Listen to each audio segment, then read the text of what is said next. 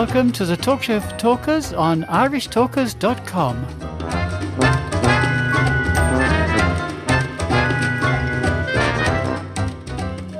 Welcome, Toastmasters, would-be Toastmasters listeners and friends, to the final episode of this week's offering of the Talk Show for Talkers.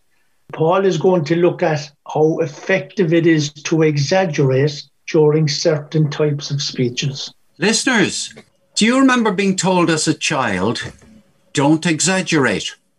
Have you ever been told as an adult, don't catastrophize? In other words, have you ever been told to tone down the extremeness of what you're saying? I'd say you have.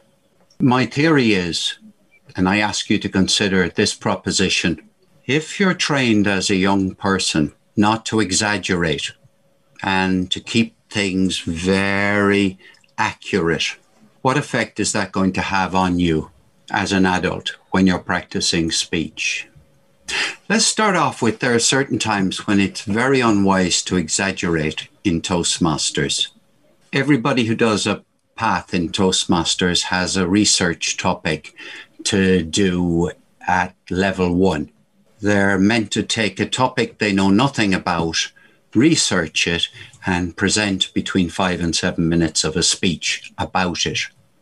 If you want to have authority, and this particular project is particularly designed to give you the experience of practicing speaking with authority, you don't exaggerate. For example, you don't say 10,000 people are in hospital in Ireland today. No, you quote the exact number of people in hospital today. You have a source for you. What I want to say now is there are certain situations, on the other hand, where it is a splendid thing to do to exaggerate. In terms of rhetorical devices, it's sometimes called hyperbole. It's also something that I discovered when at 2 particular online meetings recently, where I was the grammarian, 2 different clubs. And in addition to having a word of the day, both of those clubs had a rhetorical device of the day. So the rhetorical device that I chose was exaggeration. In fact, it was hyperbole at the first one. I gave an example of it. And in the entire meeting, there were about 3 exaggerations in an hour and a half. It really wasn't easy for people to exaggerate. Lots of other, if you were to say, use questions during the meeting, much easier. So for some reason, it's counter-emotional, I'll call it. On the other hand, when I went into the room, everybody was 8 feet tall and built like elephants. They were straight from the gym. Their muscles were wider than a gorilla's arm. This is a terrific way of making a point. In Irish literature, actually, no, let's talk about English literature. Let's talk about Lancelot. Lancelot was able to slay huge numbers of people. Cuchulainn was able to slay huge numbers of people, was able to beat 1,000 warriors back. Do any of you believe that he actually was capable? No, he wasn't. Achilles was able to kill a whole army. And the reason this form of speech works is that it's much more vivid.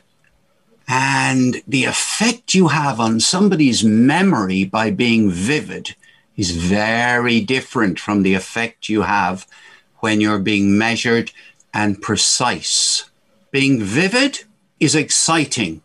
Being accurate is intellectually sound, absolutely speaking with integrity. But when you exaggerate, in a big way, when you fill the stage or the room or the Zoom with an exaggeration, you're taking people's imagination on a journey.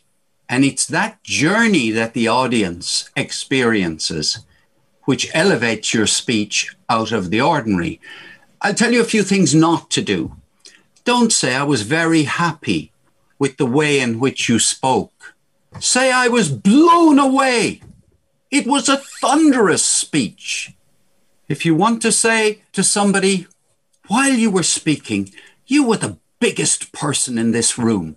You were like a mountain of sense. These are ways of exaggerating. There are people who you probably disapprove of who have used exaggeration in politics. I'm not going to name any names. You can name them yourself.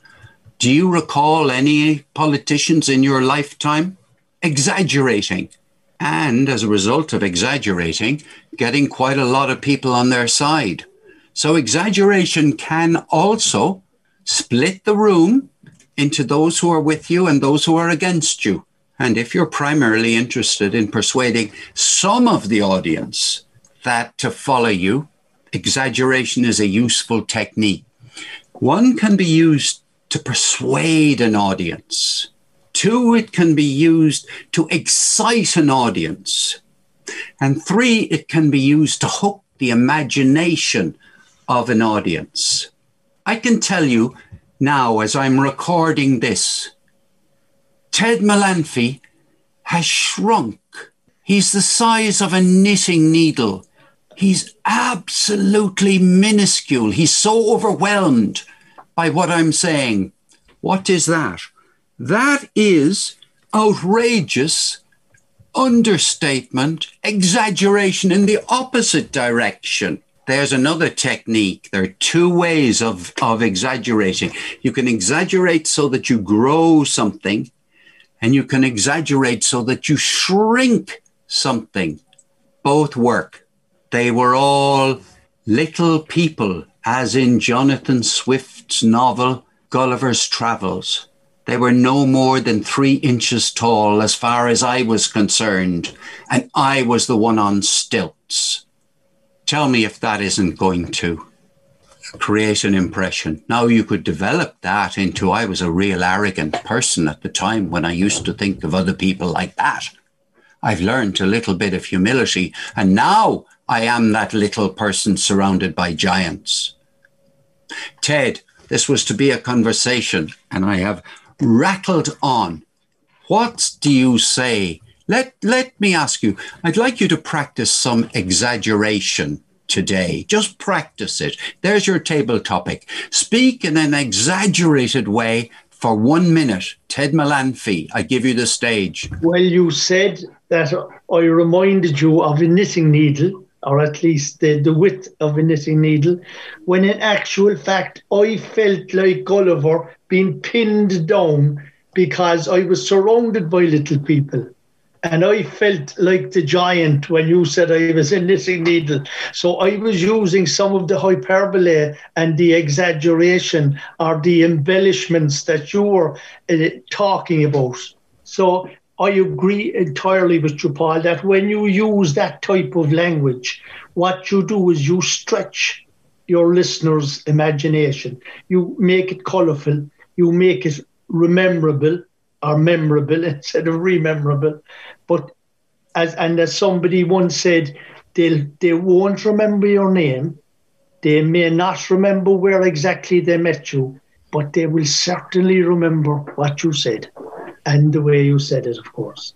So I thoroughly agree that as a rhetorical device, exaggeration is a wonderful way to make it memorable, the speech. And that's what makes speeches great. And exaggerated praise for a speaker is much more memorable. So if you say to somebody as evaluator, I really liked that speech you did, Ted, or that was a very good speech. That's language uninclined to move anybody. Yes. If you were to say to somebody, that was a rocket of a speech, that is the most phenomenal speech I've ever heard you make, Ted. Yes. Now that is memorable. You could say to an audience, isn't this man the biggest person in the room?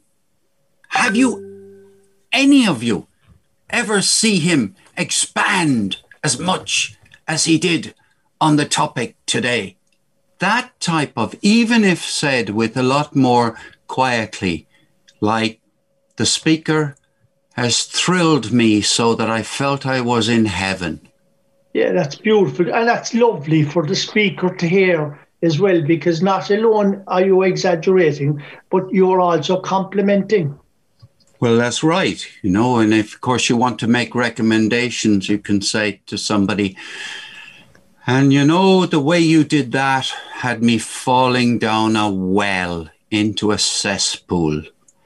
And I wished that you could have given us a ladder to climb. Yeah, that's a nice. I don't know whether that's a nice one or a terrible picture you just painted for us there. No, I feel like a crab trying to get out of the bucket. You nearly get to the top and you slide all the way back down again. Well, look, I think that's enough, Ted. We've heard enough from you. Your words have completely disemboweled my intellect. That's a horrible way to be feeling, disemboweled. So that's our final contribution for this week. We have to thank Moira for being our director and our producer. So it's goodbye from me, Ted Melanfe, and Paul. Cheerio, everybody. See you next week. Bye. The Talk Show for Talkers is published every week in sections at 4 p.m. every Friday, Saturday, Sunday and Monday. Go to our website, irishtalkers.com, for more information.